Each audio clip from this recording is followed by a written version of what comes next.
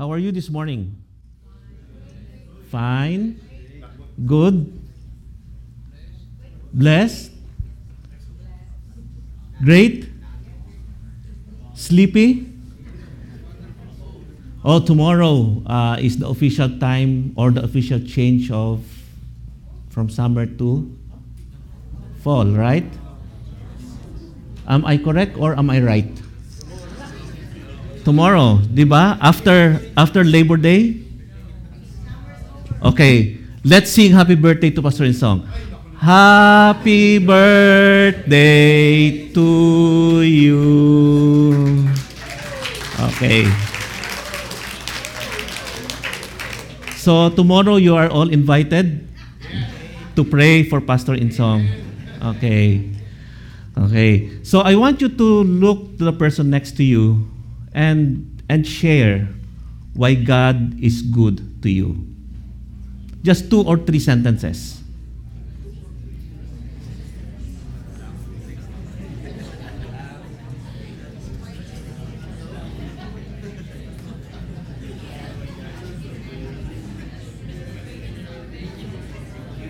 Okay.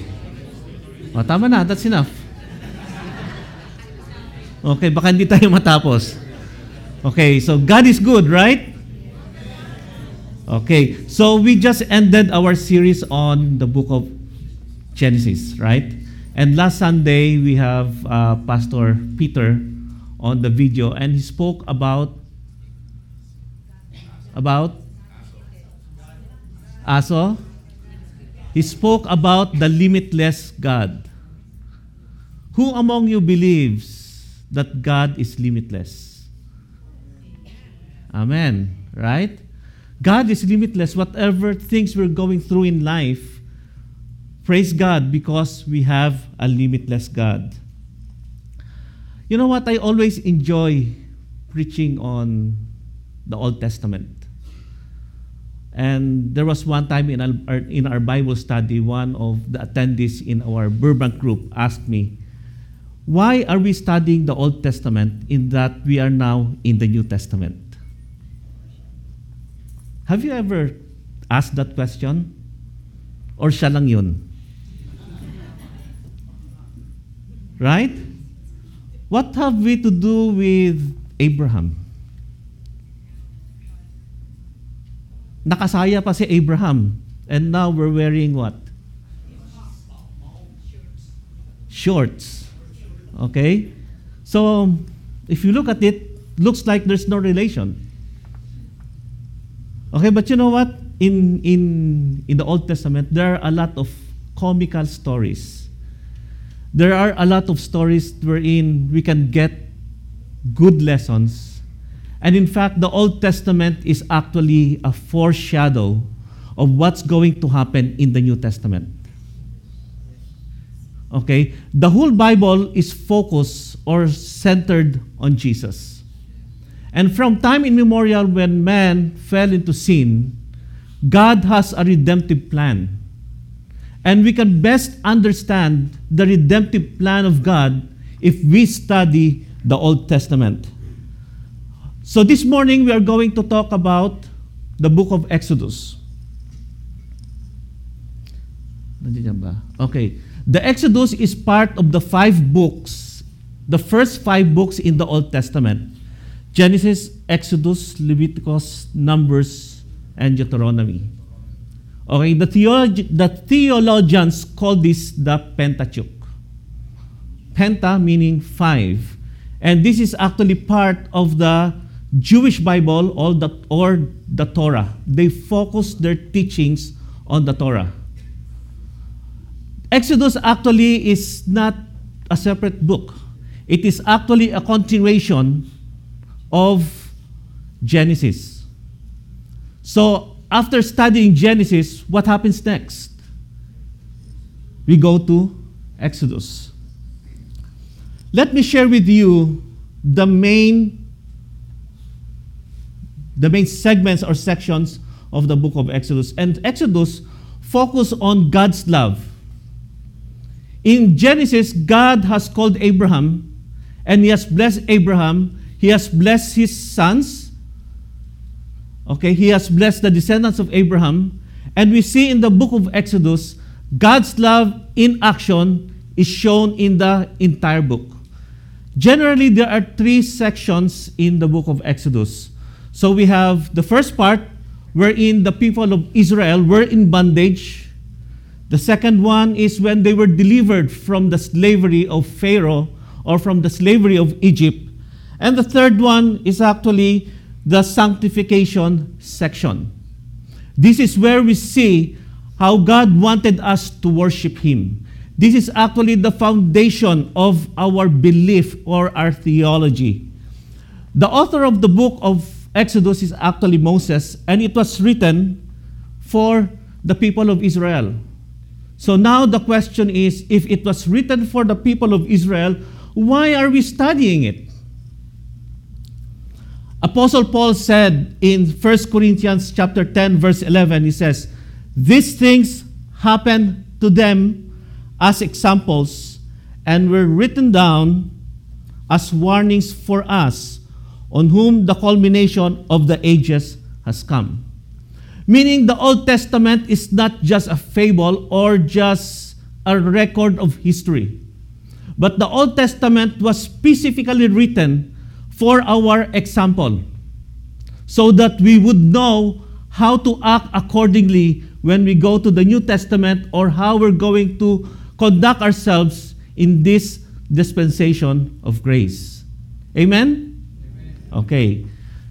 Please look at the neighbor next to you. See if that person is sleeping and wake him up. Now, let's look at some of the key verses in the book of Exodus. Okay, the first one is in Exodus chapter 3, verse 7. The Lord said, "I have surely seen the affliction of my people who are in Egypt, and have given heed to their cry because of their taskmasters, for I am aware of their sufferings."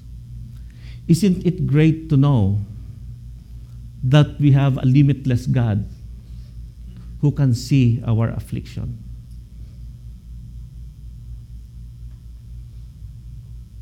Isn't it great to know that we have a God who sees that you are sick this morning? Isn't it great to know that God knows how many dollars you have in your wallet and in your bank account? Isn't it great to know that we have a God who heard the quarrel you had with your spouse this morning or yesterday? Isn't it great to know that we have a God who knows that you are not talking to your siblings over a piece of land that you guys are quarreling? Isn't it great to know that we have a God who knows that you broke up with your boyfriend last week? Isn't it great to know that we have a God who knows that you are at the verge of divorce?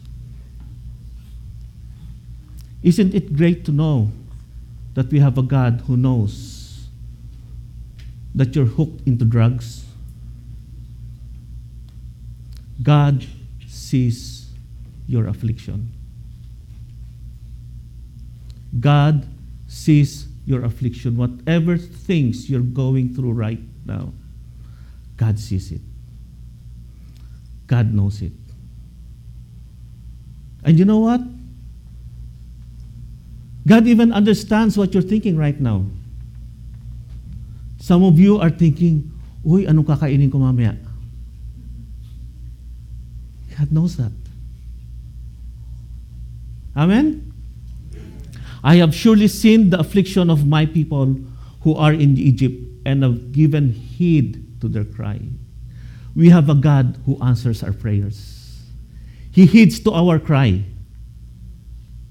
Whether your need, your problem is big or small, God is going to answer our cry, to our cries.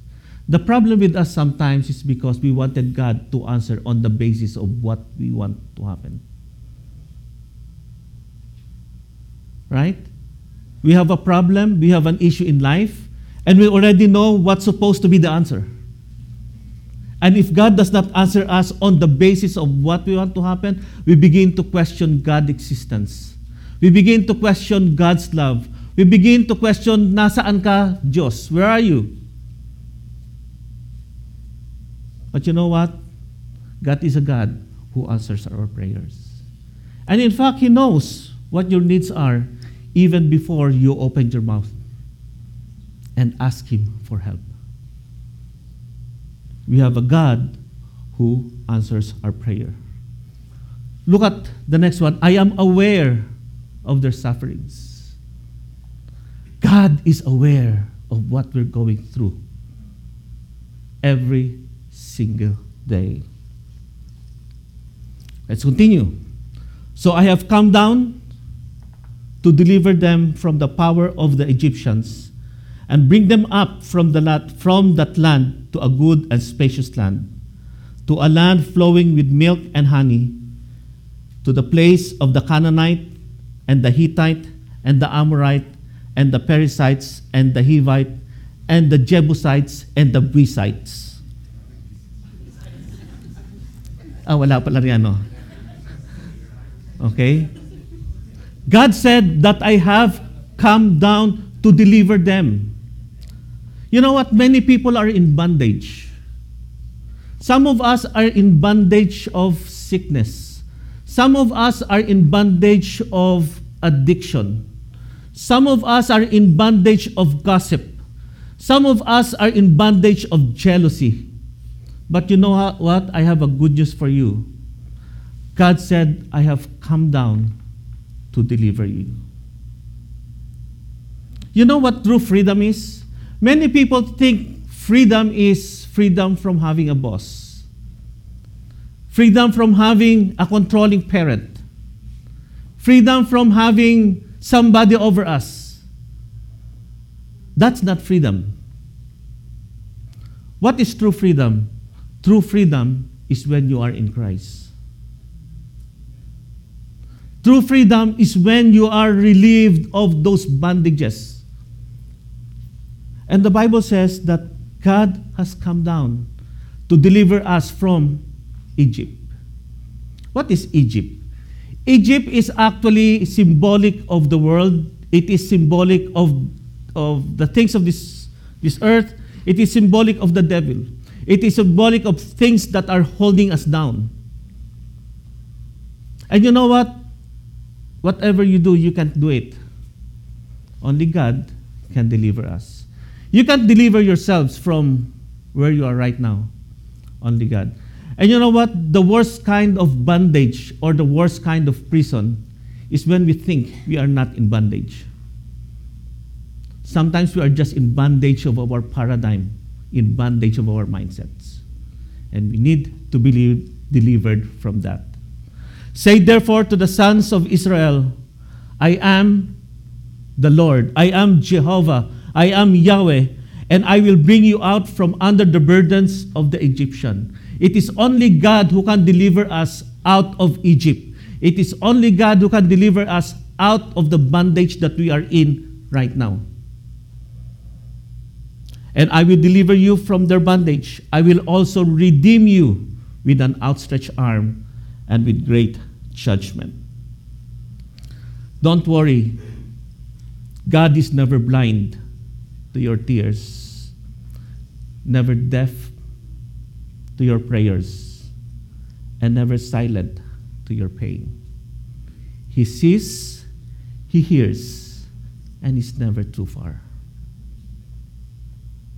But sometimes we think that God is blind. Right? Or it's just me. Just me. Okay? You know what? God is not blind. God sees each and every one of us, and He knows what we are going through. Then, in verse 7, Exodus chapter 6, then I will take you for my people, and I will be your God, And you shall know that I am the Lord your God, who brought you out from under the burdens of the Egyptians. Note, God said, I want you to be my people, and I want you to be my God. God wanted to deliver the people of Israel out of Egypt, out of bondage, so that they can go to where God has promised them, so that they can worship God. God did not say that I am going to deliver you out and bahala na kayo. No.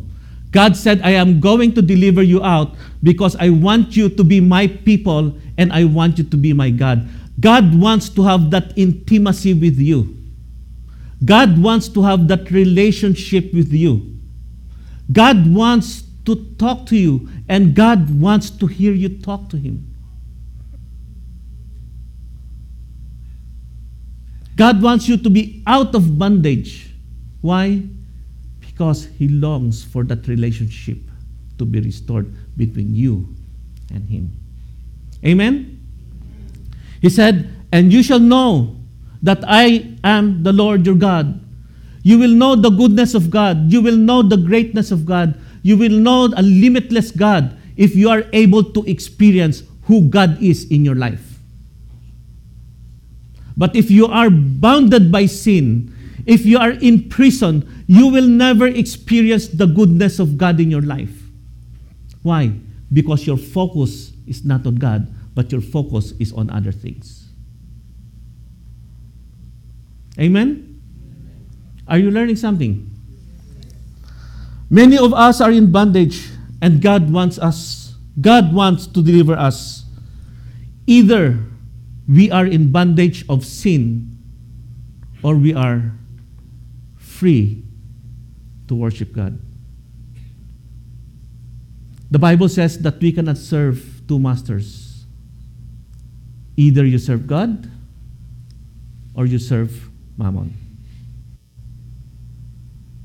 You cannot walk like sakang. You know what sakang is?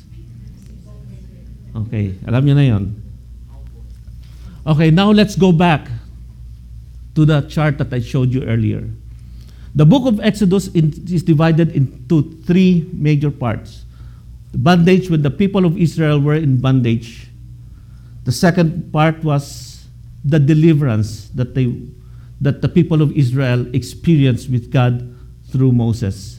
And the third one was when the covenant or the 10 commandments was handed down to the people at Mount Sinai. In Exodus chapter 12, it gives us a story of the Passover. What is the story of the Passover? This is the time when God instructed Moses and the children of Israel that you are to kill an unblemished lamb, and you are to sacrifice that, and that you're going to put the blood on the corners or on the post of your doors, and you are to roast that lamb, and you're going to have a dinner.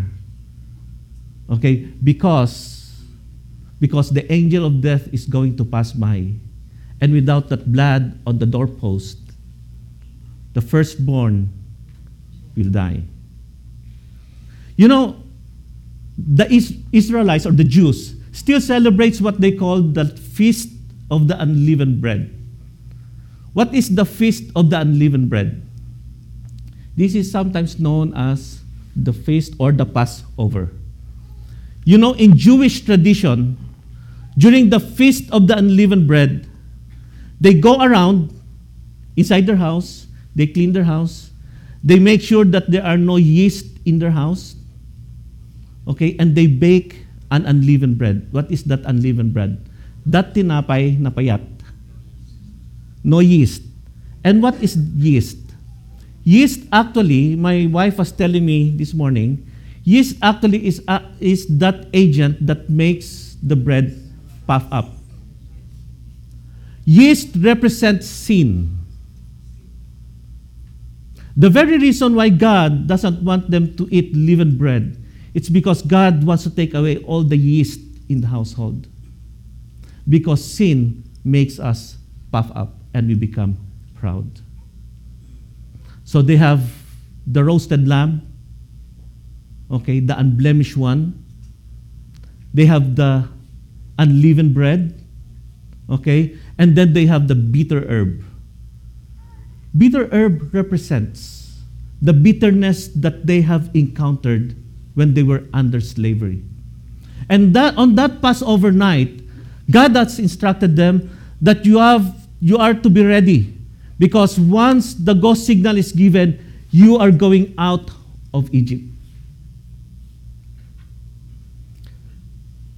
That ritual, that ceremony, that feast of the unleavened bread, or that Passover, was instituted by Christ in the New Testament. Remember, on the day of the Passover, Christ himself called his disciples. And they were in a room. They were having their, what we call, the Last Supper. One of the things that I notice is that for every covenant, there is always a meal. Di ba tayo, all of us, whatever culture, when we celebrate something, we go out with our families, with our friends, to have a meal. Right? During wedding ceremony, there's a meal afterwards. Tomorrow is Pastor Insong's birthday. There's going to have a meal in their house tomorrow.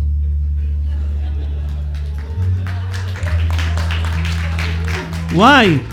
Because there's a celebration. And in Luke chapter 12, Jesus Christ is going to be the ultimate sacrifice. And God is ratifying the new covenant, ratifying the New Testament, that He is going to die for you and for me. And there was that celebration in the upper room. They have the Last Supper. Even Abraham, when God promised Abraham that he's going to, when God gave him that Abrahamic covenant, they have a meal outside the tent.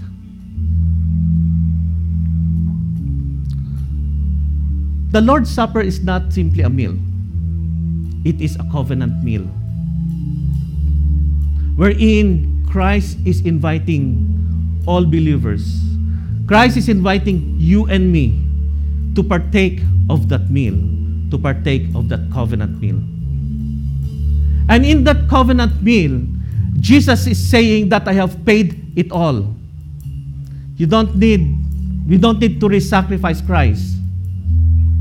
But the sacrifice was done once and for all. Jesus died on the cross for you and for me. For what? To save us from the bondage. To save us from Egypt. To save us from the prison that we are into. And God is pulling us out from the kingdom of darkness into the kingdom of light. And that is the covenant that God has for each and every one of us. Amen? In 1 Corinthians 11, 23 to 24, for I received from the Lord that which I also delivered to you, that the Lord Jesus, on the same night in which he was betrayed, took bread. And when he had given thanks, he broke it and said, "Take, eat. This is my body, which is broken for you. Do this in remembrance of me." And in the same manner, he also took the cup after supper, saying, This cup is the new covenant in my blood. This do as often as you drink it in remembrance of me. For as often as you eat this bread and drink this cup, you proclaim the Lord's death till he comes. Therefore, whoever eats this bread or drinks this cup of the Lord in an unworthy manner will be guilty of the body and blood of the Lord. But let a man examine himself, and so let him eat of the bread and drink of the cup. For he who eats and drinks in unworthy manner eats and drinks judgment to himself, not discerning the Lord's body. So Apostle Paul is giving us the groundwork whenever we partake of the Lord's table. We are to examine ourselves. This covenant meal is for people who have received Jesus Christ as their personal Lord and Savior. You don't have to be a member of CCF. You don't have to be a member of another church to partake of these elements. It is your relationship that gives you the right to partake of the Lord's Supper. And Paul is saying that whenever we partake of the Lord's Supper, we are to examine ourselves and see if there are things in our lives that are not right. The Bible says that we have to leave our offering and go back to that thing that has bothered us. If we confess our sins, He is faithful and just to forgive us, to cleanse us of all our unrighteousness. Nobody's perfect, but because of Jesus, we were made righteous before God. And this morning, we're going to partake of the Lord's Supper. I am inviting each and every one of us to come. Come, get the bread and get the wine, and we're going to partake this all together.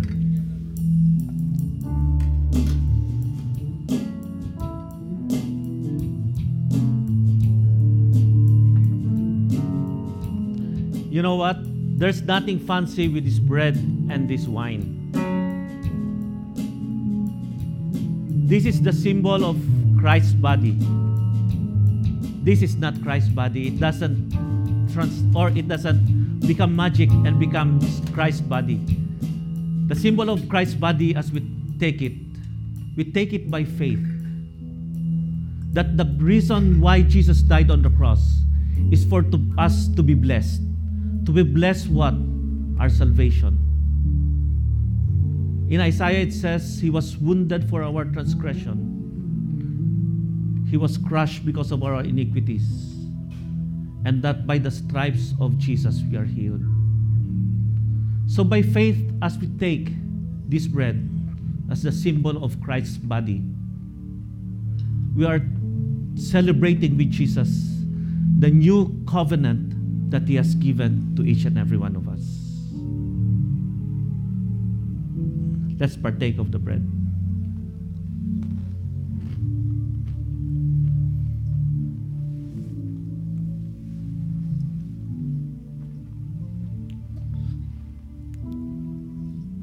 There is an old hymn that says, "What can take away my sins? Nothing but the blood of Jesus. What can make me whole again? Nothing but the blood of Jesus." This is the symbol of Christ's blood. As we partake of it, by faith, we are receiving Christ's forgiveness. By faith, we are receiving the forgiveness of our sins, past, present, and future. There is power in the blood of Jesus. There is power in the blood of Jesus. By faith, let us receive that power in our lives. Let's take of the juice.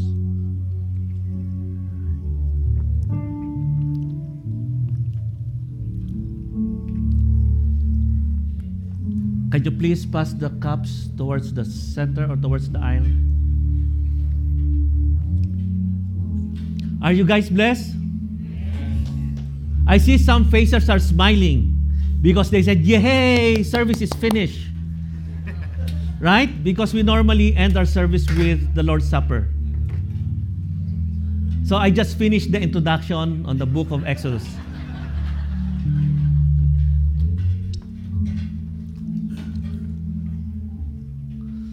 Okay, so let's move on. Ay, meron pa pala.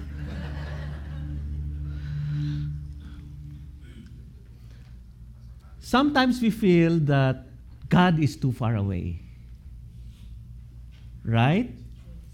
Sometimes when we pray hanggang ceiling lang.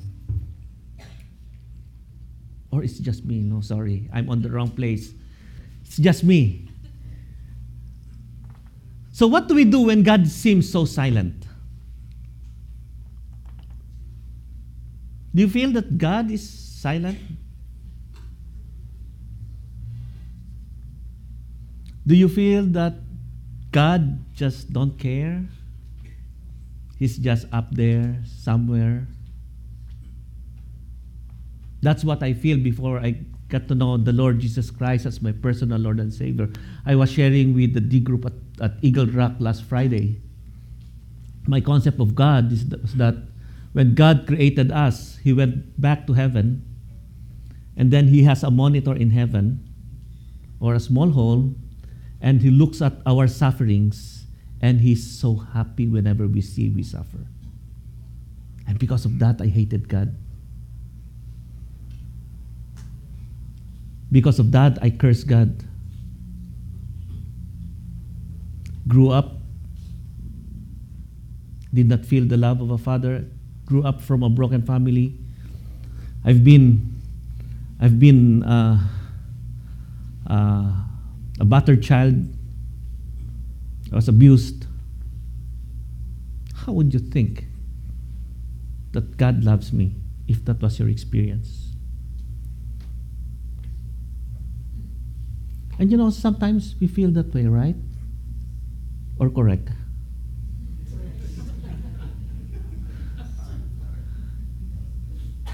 God seems so far away. So what do we do when God is silent? Many of us, like King David, when he wrote the book of Psalms, felt in one way or the other that God has abandoned us. In Psalms 13, verses 1, 5, and 6, David said, "How long, O Lord, will you forget me forever? How long will you hide your face from me?" But David said, "I have trusted in your loving kindness. My heart shall rejoice in your salvation. I will sing to the Lord because he has dealt bountifully with me." How can we sing in the night? The book of Habakkuk says that though the fig tree fails to blossom or fruits be on the vine, Habakkuk said, "Yet I will praise him." David was saying, "How long, O Lord, will you hide your face from me?" David felt that he was forgotten. And yet he said, "I will sing to the Lord because he has dealt bountifully with me." Exodus. This is now Exodus starts. Now means this is a continuation of Genesis, right? Now these are the names of the sons of Israel who came to Egypt with Jacob. They came each one with his household: Reuben, Simeon, Levi, and Judah; Issachar, Zebulun, and Benjamin; Dan and Naphtali, Gad, and Asher. Now, I'd like to share with you the 12 tribes of where we derive the 12 tribes of Egypt, of Israel. Just checking if you guys are still awake. Okay, so we can see here that it started with Abraham. When God called Abraham, "Get thee out of the country for where you are, and I will bring you to a land, okay, flowing with milk and honey." That was the promise of God. "And I will make your descendants great." But it was just Abraham and Sarah at the time. And Abraham and Sarah had a son. Okay, they had Isaac. And Isaac married Rebekah.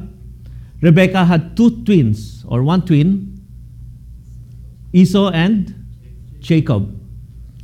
Jacob had wives, Leah, Silpah, Bilhah, and Rachel, and they all had children. And out of Joseph, Jacob considered Abraham and Manasseh part of the inheritance that was given to Joseph's children, and thus formed the 12 tribes of Israel. Exodus chapter 1, verse 5 and 7, let's continue. All the persons who came from the loins of Jacob were 70 in number, but Joseph was already in Egypt. So there were only 70 men who went to Egypt because there was famine in the land of Canaan. Okay? And when they came to Egypt, Joseph was already in Egypt. Why? Because Joseph was sold into slavery. And when he was sold into slavery, the Bible says that God was with him, and because God was with him, wherever or whatever Joseph did, God has prospered him. He was sent to the jail, God prospered him. He became the chief among the prisoners. Okay? And then, because of that, God orchestrated a way for him to become the next person or the next leader in the land of Egypt after Pharaoh. Okay, so it happened in a span of about 400 years, and the Bible says in Exodus 12:37 that there were about this time there were about 600,000 men. So according to Bible scholars, if you include women, their wives or their spouses, and their children, that will reach about 2 million. There were about 2 million people already in Egypt. Joseph died, and all his brothers and all that generation. But the sons of Israel were fruitful and increased greatly and multiplied and became exceedingly mighty, so that the land was filled with them. Did you notice that it started with Abraham? And from Abraham, they moved to Egypt. There were about 70, 60 of them. And the Bible says, in a span of 400 years, in verse 7, that the children of Israel were very fruitful and increased greatly. Can you just imagine if the United States will be 90% Filipinos?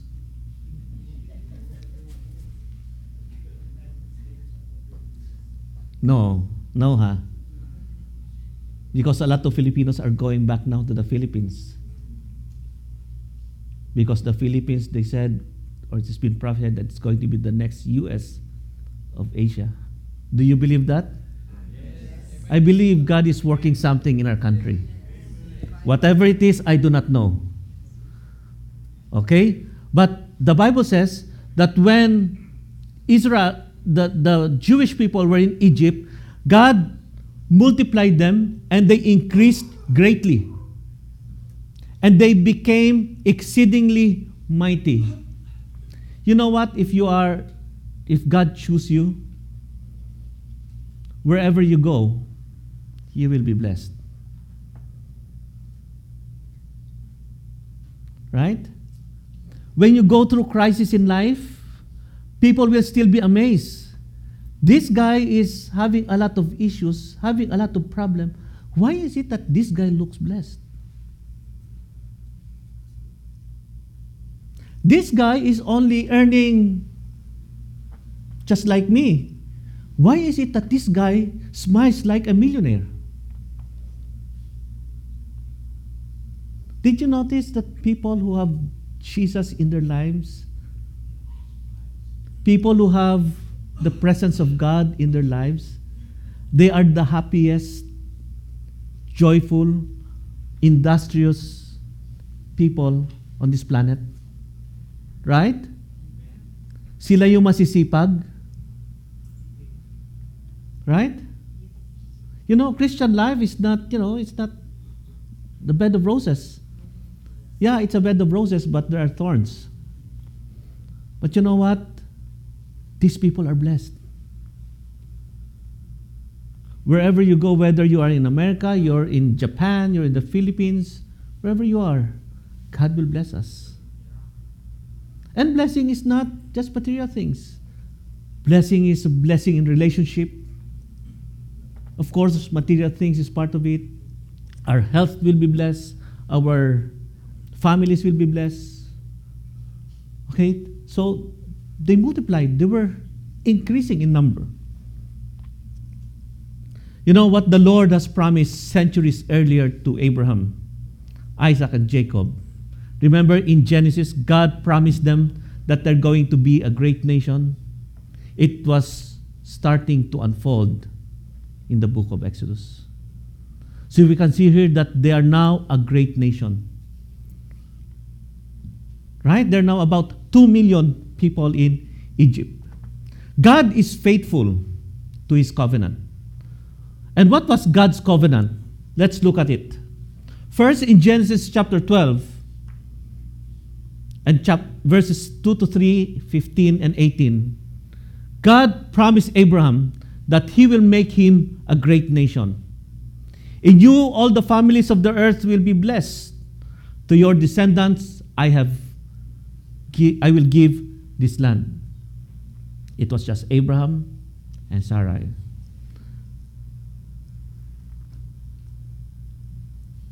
And then, when they had Isaac, in Genesis chapter 26, verse 4, God strengthened that promise to Abraham. He said, I will multiply your descendants.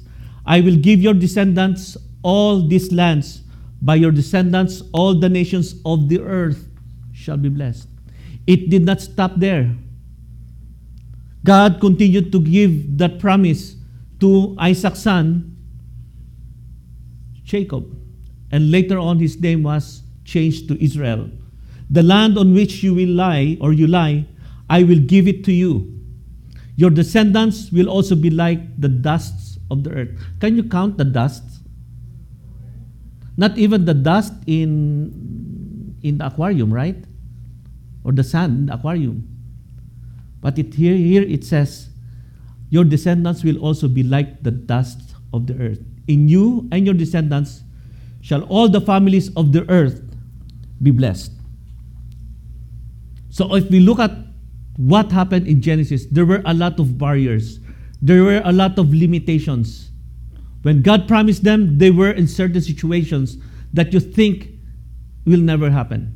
In fact, remember Sarah laughed when she heard that, God promised them that they will give them a son. She laughed. Why? Because what? Sarah was barren and old. Okay, and Abraham was also old. So that was very impossible. And yet, when God promised something, God is going to make sure it happens. So if God promises us that He's going to bless us, God is going to make sure that it happens. For the Bible says that heaven and earth shall pass away, but my words will not return to me void. That's what the Lord said. That's what the Lord said.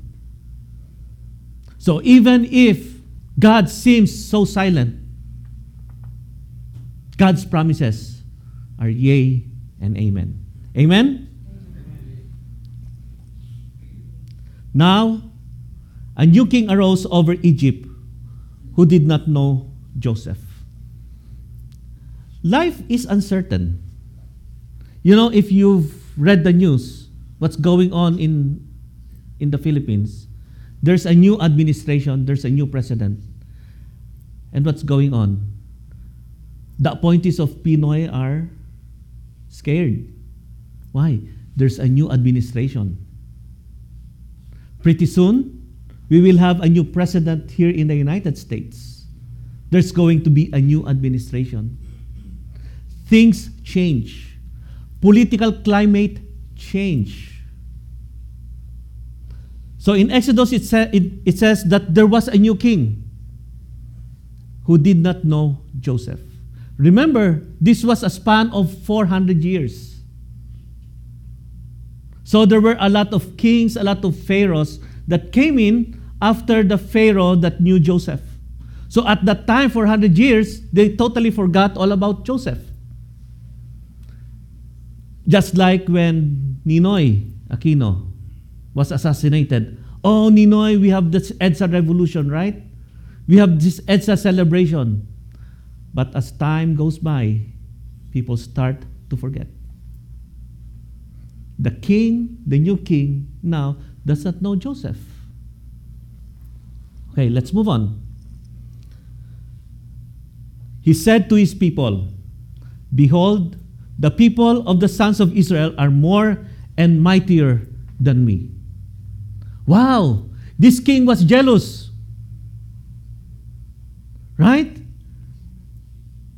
The people of Israel are mightier than us. They're more handsome than us. No, I'm more handsome than you. Okay, so this king said, hey, he's intimidated. Why? What's going on? The people of Israel are growing in numbers. And he said they are more mightier than us.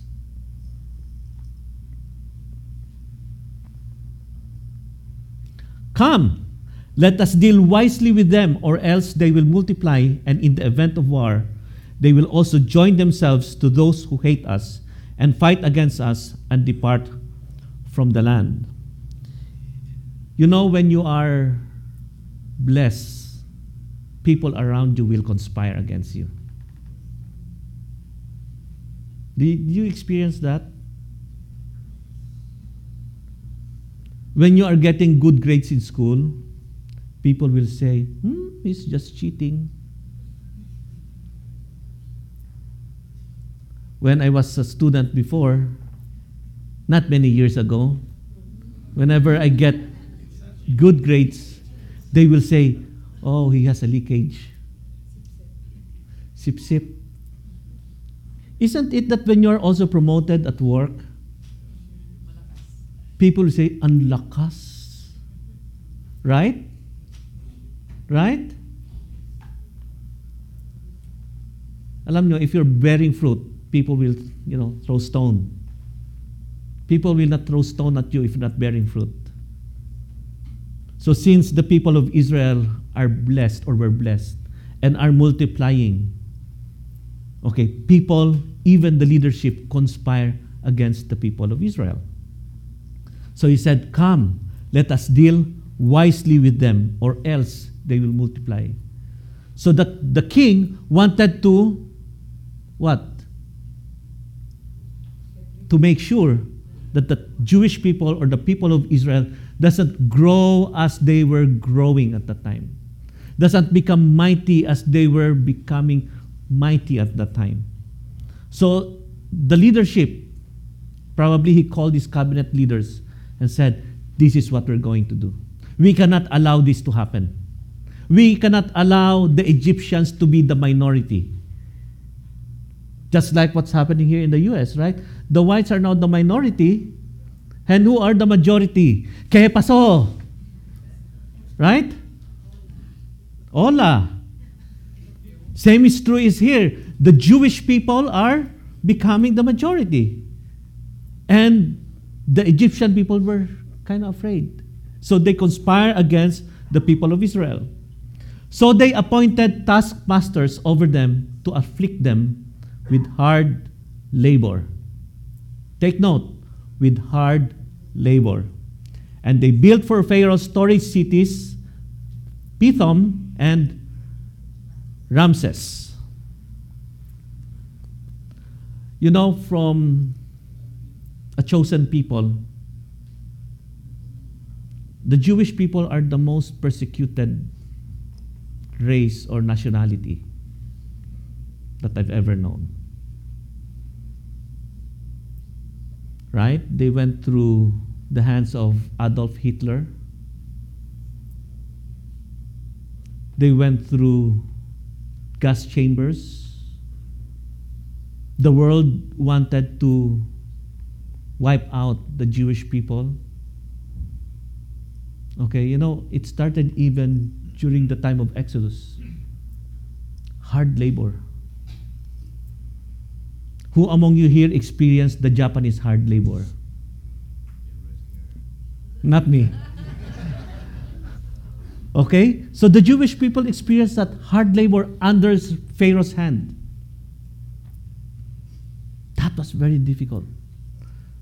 So from being the chosen people to the most persecuted people. There's so much anti-Semitism nowadays. Many people hated the Jews. Okay? Some of the Arab world, they will bomb other countries, they will bomb population, they will bomb people. And if you ask them why, the reason is because of Israel.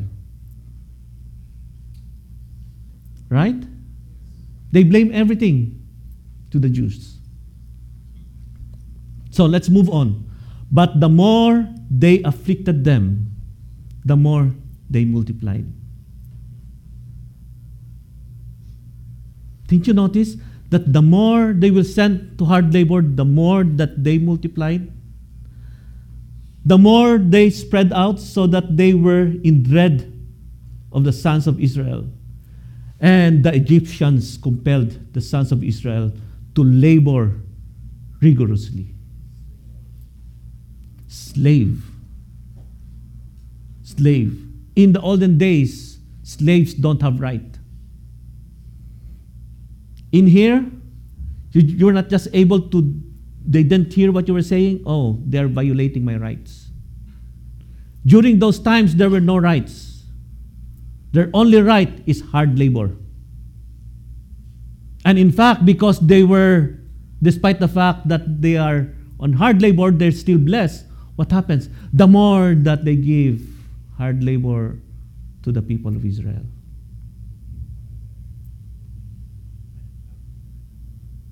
And you know, the more difficulties we go through, if we are in Christ, the more that we will become fruitful.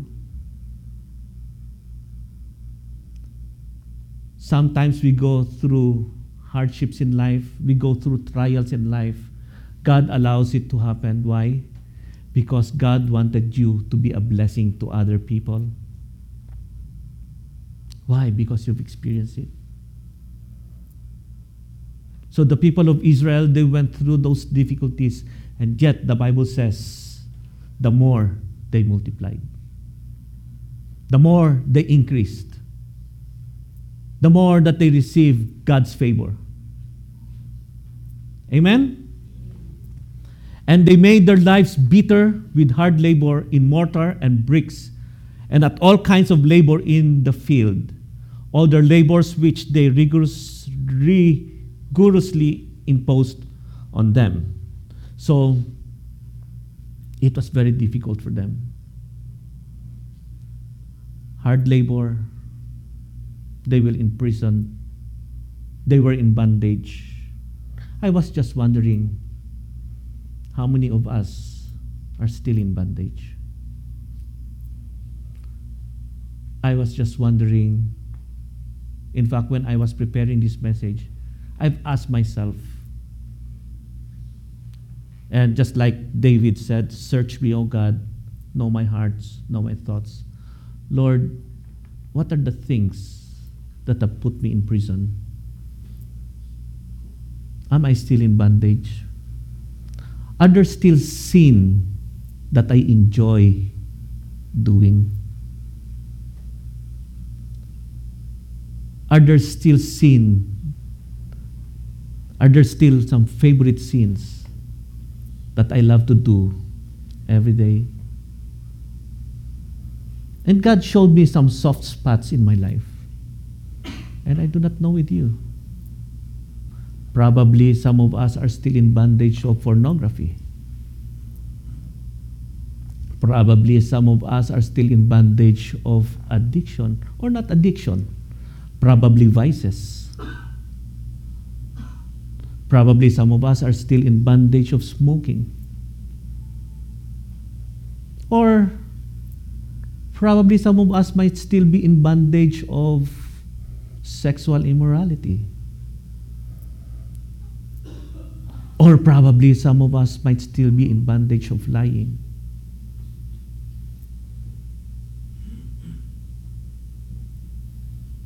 And day in and day out, the people of Israel were forced into hard labor. And don't you know, when we are in bondage, it's just like the devil is imputing on us forced labor. I do not know. But this morning, there's a solution to that. And the book of Exodus will tell us how to get out from that bondage. Then the king of Egypt spoke to the Hebrew midwives, one of whom was named Shiphrah, and the other was named Puah. Shiphrah means fair, and Puah means splendid. When you look at the book of Exodus, the first few chapters, it only mentioned two names, the names of these midwives. Why is that? We will learn that this morning and as we study the book of Exodus. So the king said to the Hebrew wives, so he spoke to them, I would like to think that these midwives are the leaders of the Midwives Association in Israel at the time. So he said, when you are helping the Hebrew women to give birth and see them upon the birth stool, if it is a son, then you shall put him to death. But if it is a daughter, then she shall live. This is the first recorded genocide. The king wanted to kill every male child. So what did he do? He spoke to the midwives and told the midwives, if it were a male, you are to kill them. If not, let the baby live. Why is that? Remember in the previous chapter, the king was kind of disturbed because the people of Israel are growing in numbers. So he wanted to make sure that he controls the population. That was the first recorded birth control also. But actually, it's not birth control. It was actually genocide. They wanted to get rid of the male babies. But the midwives, praise God, feared God and did not do as the king of Egypt had commanded them, but let the boys live. I think this is also the first recorded civil disobedience. Why? Because these midwives did not follow what the king has said. Peter, in the book of Acts, said, we ought to obey God than man. Why? Because at that time, they were being forbidden to preach the word of God. And Peter said, I'd rather obey God than man. And in here, the leadership or the government is telling them, kill every male. However, these midwives feared God, and what does the Bible say? They did not obey the king. Okay? Obedience to authorities, obedience to leadership, there are also limitations to that. God is telling us that we are to be subject under authority. We have to obey them. We have to respect them. But the Bible says, if it is already contrary to the word of God, in the book of Acts, it said, I'd rather obey God than men. Can you think of a rule or can you think of a command that our leaders are telling us which are contrary to the word of God? So if you can think of anything, obey. Obey. Obey. Amen? So the king of Egypt called the midwives and said to them, why have you done this thing and let the boys live? The midwives said to Pharaoh, because the Hebrew women are not as the Egyptian women, for they are vigorous and give birth before the midwife can get to them. Probably when they heard that there's going to be a Hebrew mother going to give birth, probably they will just walk slowly. Right? So that when they get there, the baby's out. I do not know. That's just my imagination. But the Bible says that they did not obey what Pharaoh or what the king has told them to do. And because of that, God was good to the midwives. And the people multiplied and became very mighty. Because the midwives obeyed God, because the midwives feared God, God said, or what did God do? God was good to them. In the olden days, according to cultural scholars, they were saying that midwives are kind of second-class citizens. Why? Because these women don't have children. And during that time, if you don't have a baby or you don't have a child, you are cursed.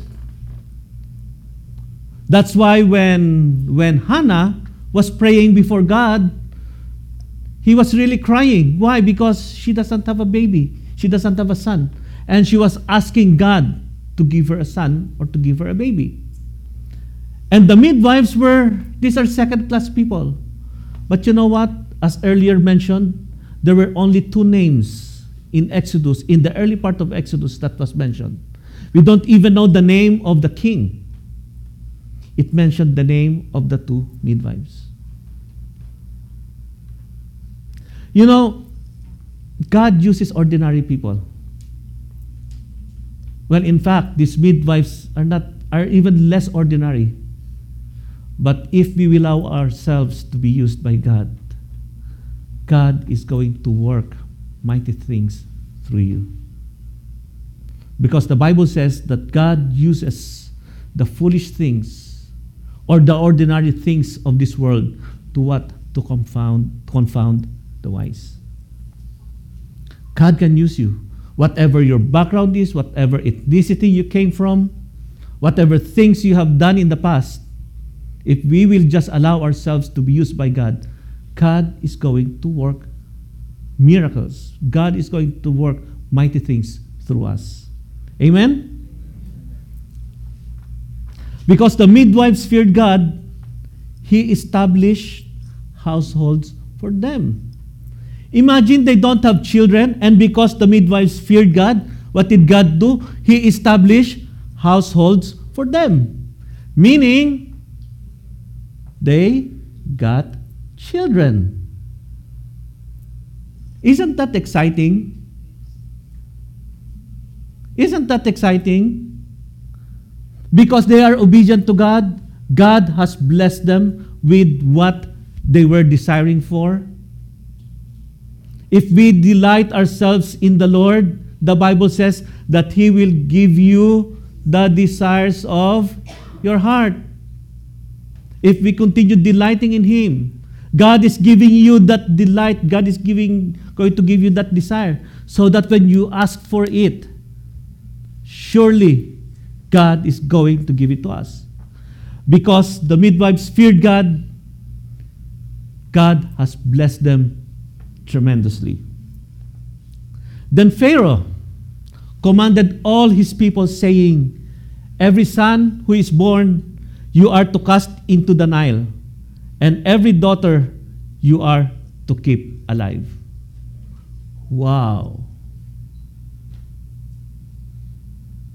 Imagine if that happens to us here. Lahat ng pangit, hindi.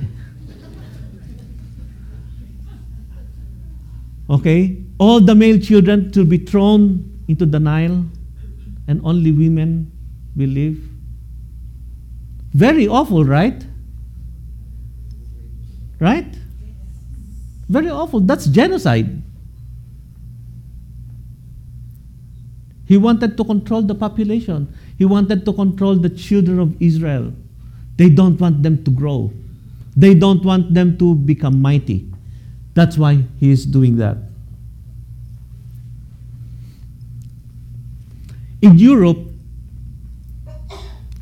they always have an annual chess game or annual chess competition. You know what chess is? Who knows what chess is? Okay.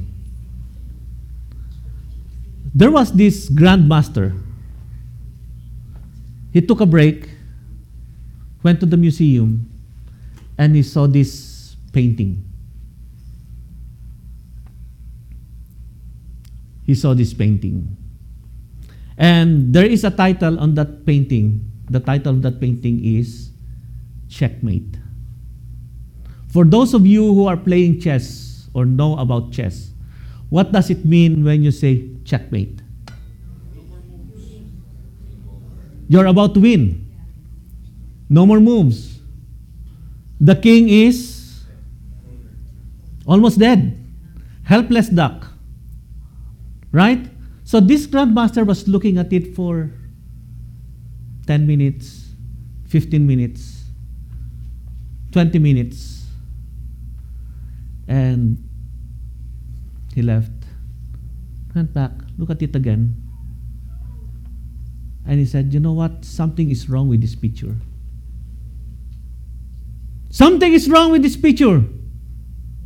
Something is wrong with this picture. So the people around them, went around him and said, Master, what are you talking about? Oh, something is wrong with this picture. They need to change this picture or they need to change the title. And they asked him why. Because there is still one move. The king can still move. Ladies and gentlemen, the doctor said that your life is ending. But the Bible says, God, the king, still has a move.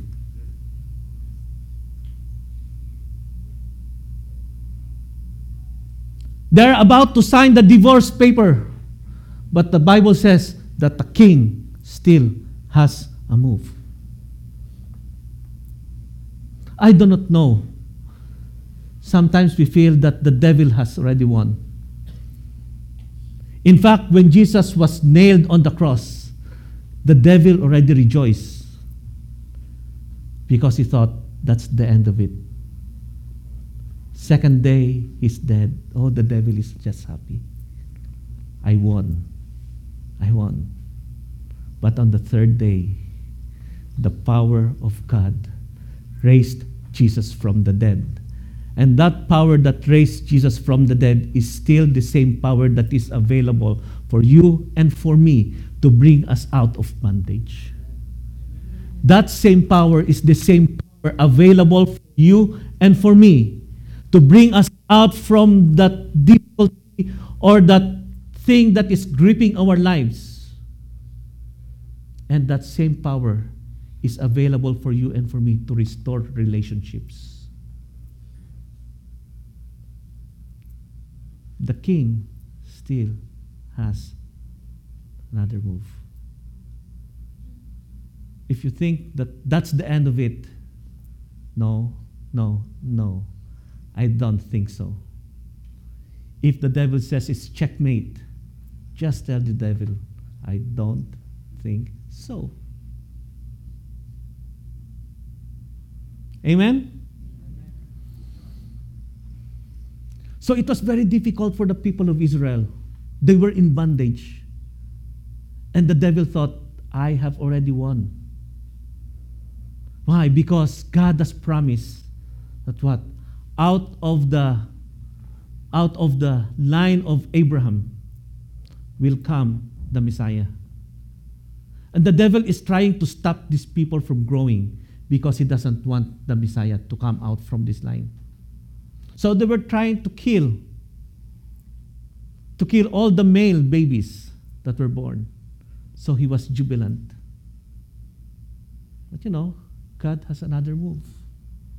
Now, a man from the house of Levi went and married a daughter of Levi.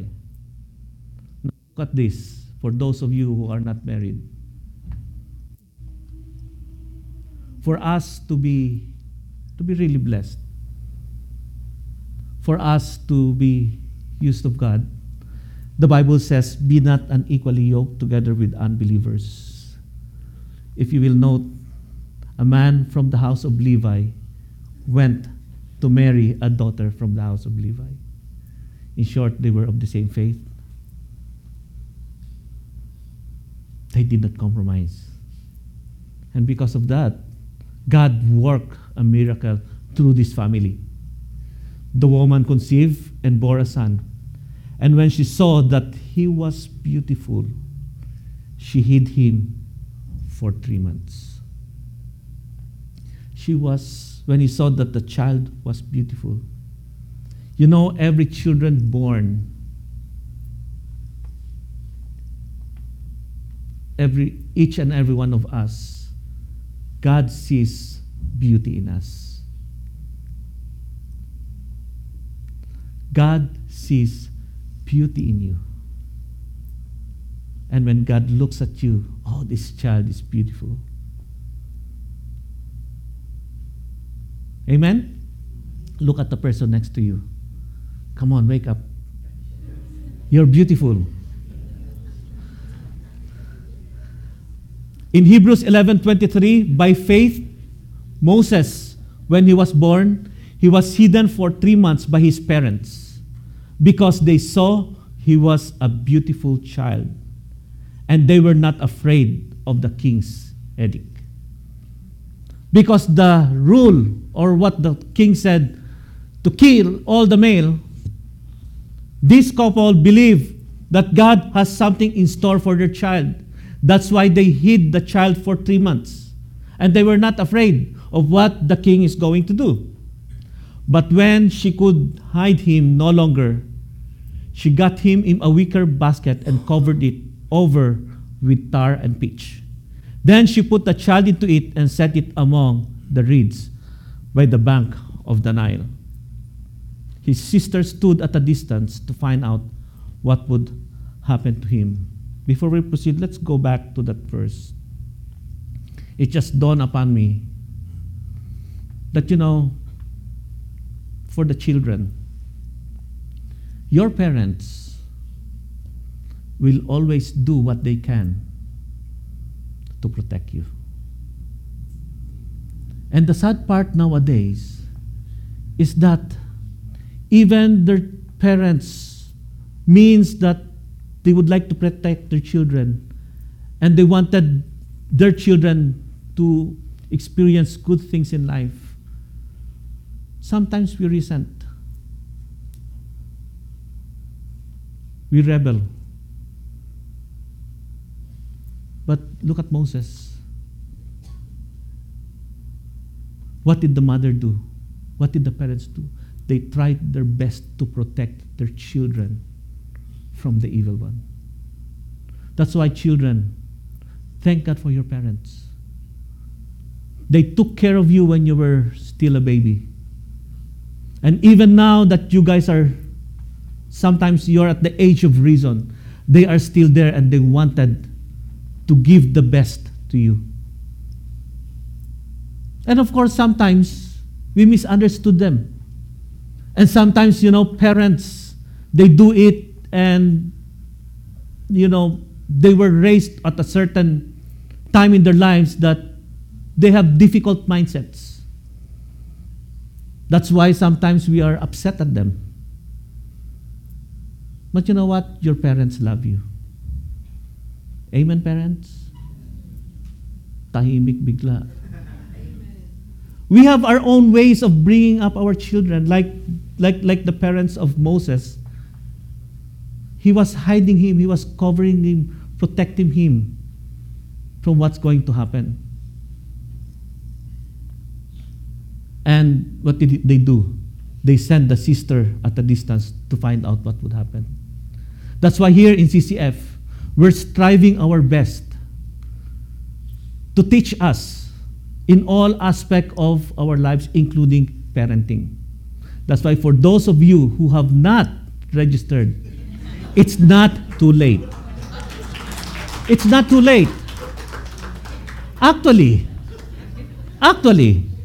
I would like to ask somebody to come up here on stage to share with you what God has done in his life when he attended the parenting seminar with Pastor Peter.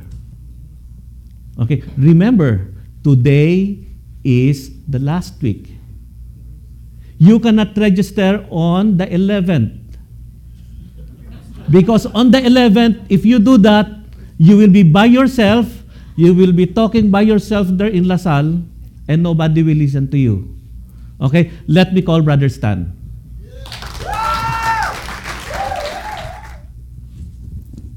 Morning. For those of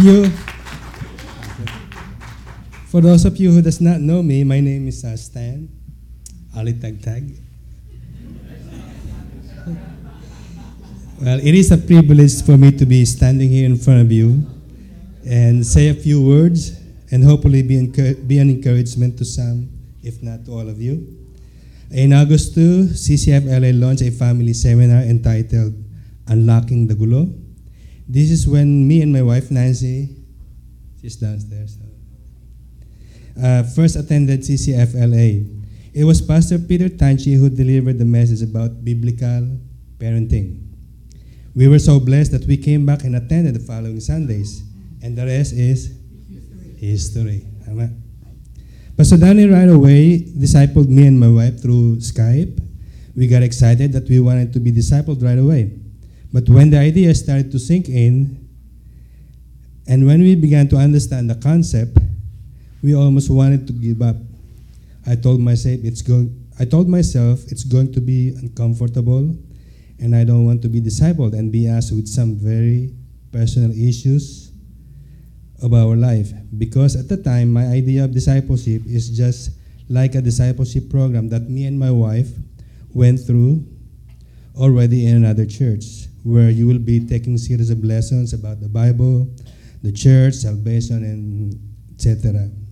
That once you completed them, you will receive a certificate and then you're done. That's discipleship. But here in CCF, we found out discipleship is very different. Personal issues, problems, and even sins is being dealt with. It's hard and it hurts.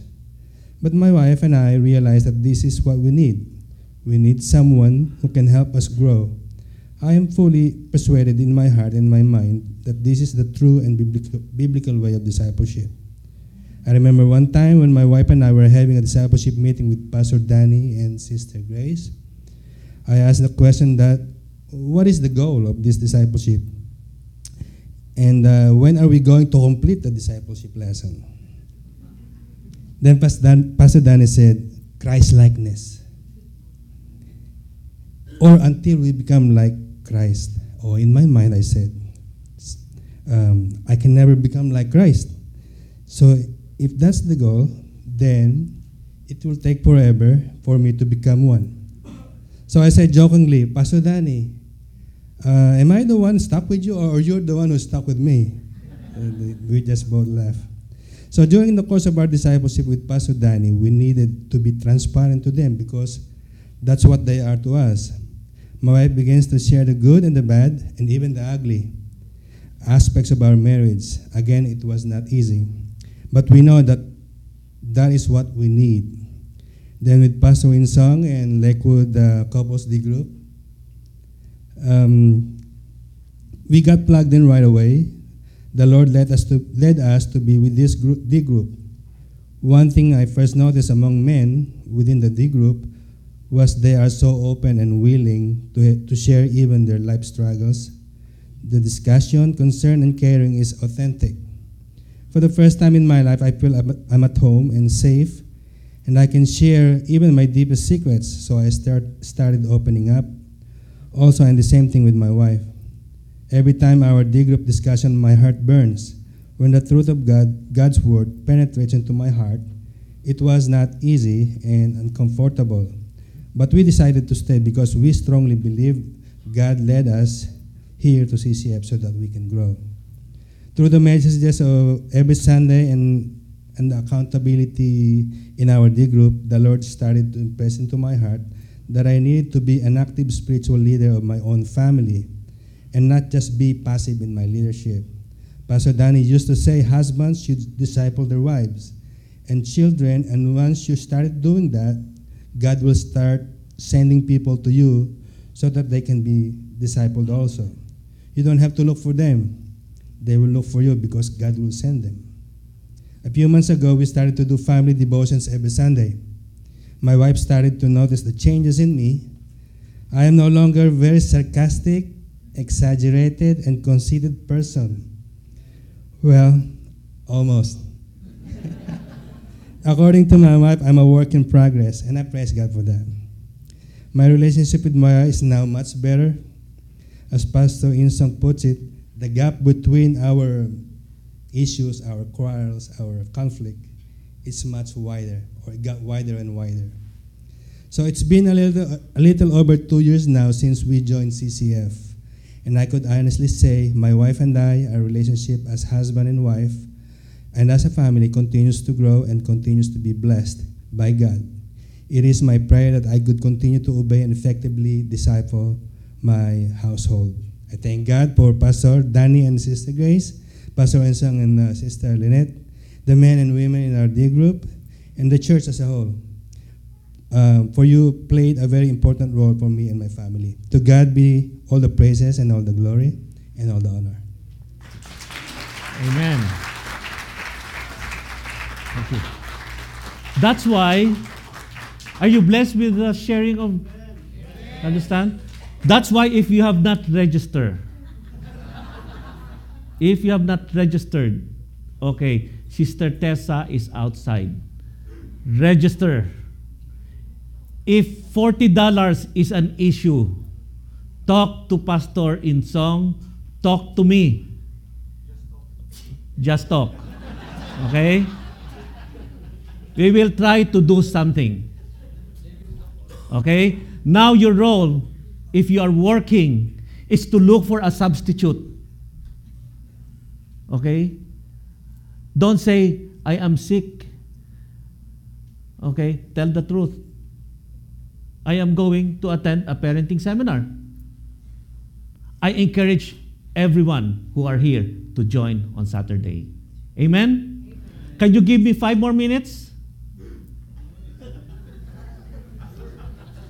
Okay.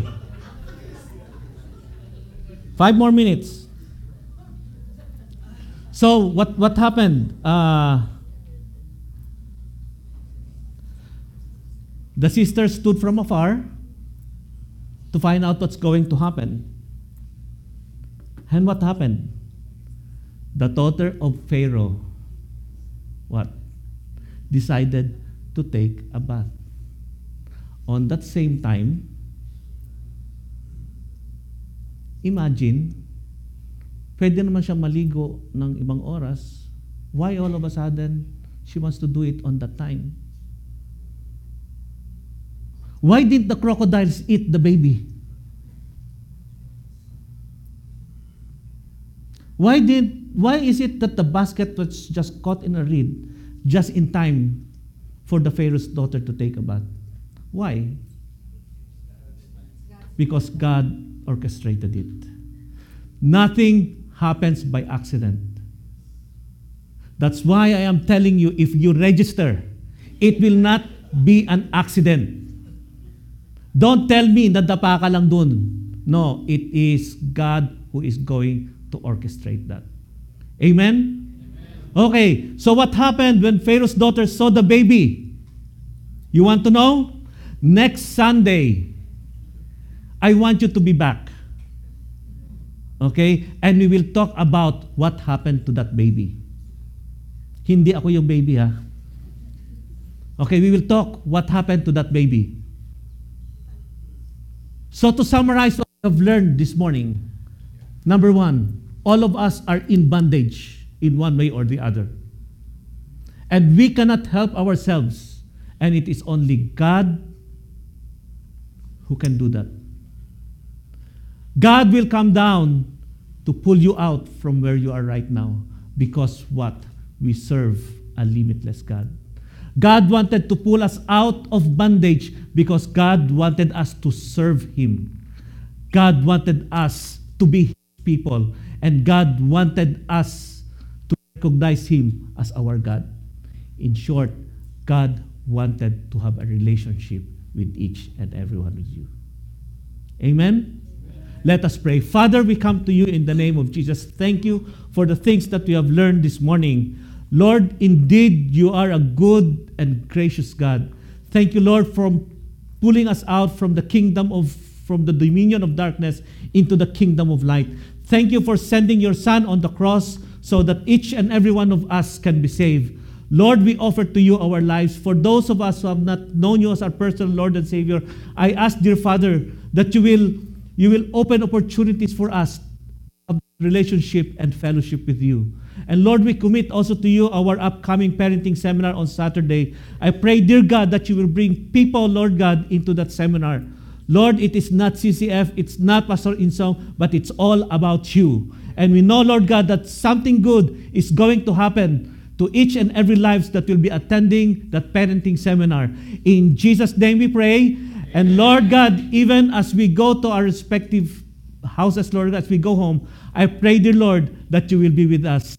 And also thank you, Lord God, that you're going to bless the food that we are about to partake this afternoon, Lord God. As we celebrate Pastor Insong's birthday, Lord God, bless him, Lord God. We speak blessings to him, Lord God, and I ask, Lord, that whatever he does, it will all be for your own glory. In Jesus' name we pray. Amen.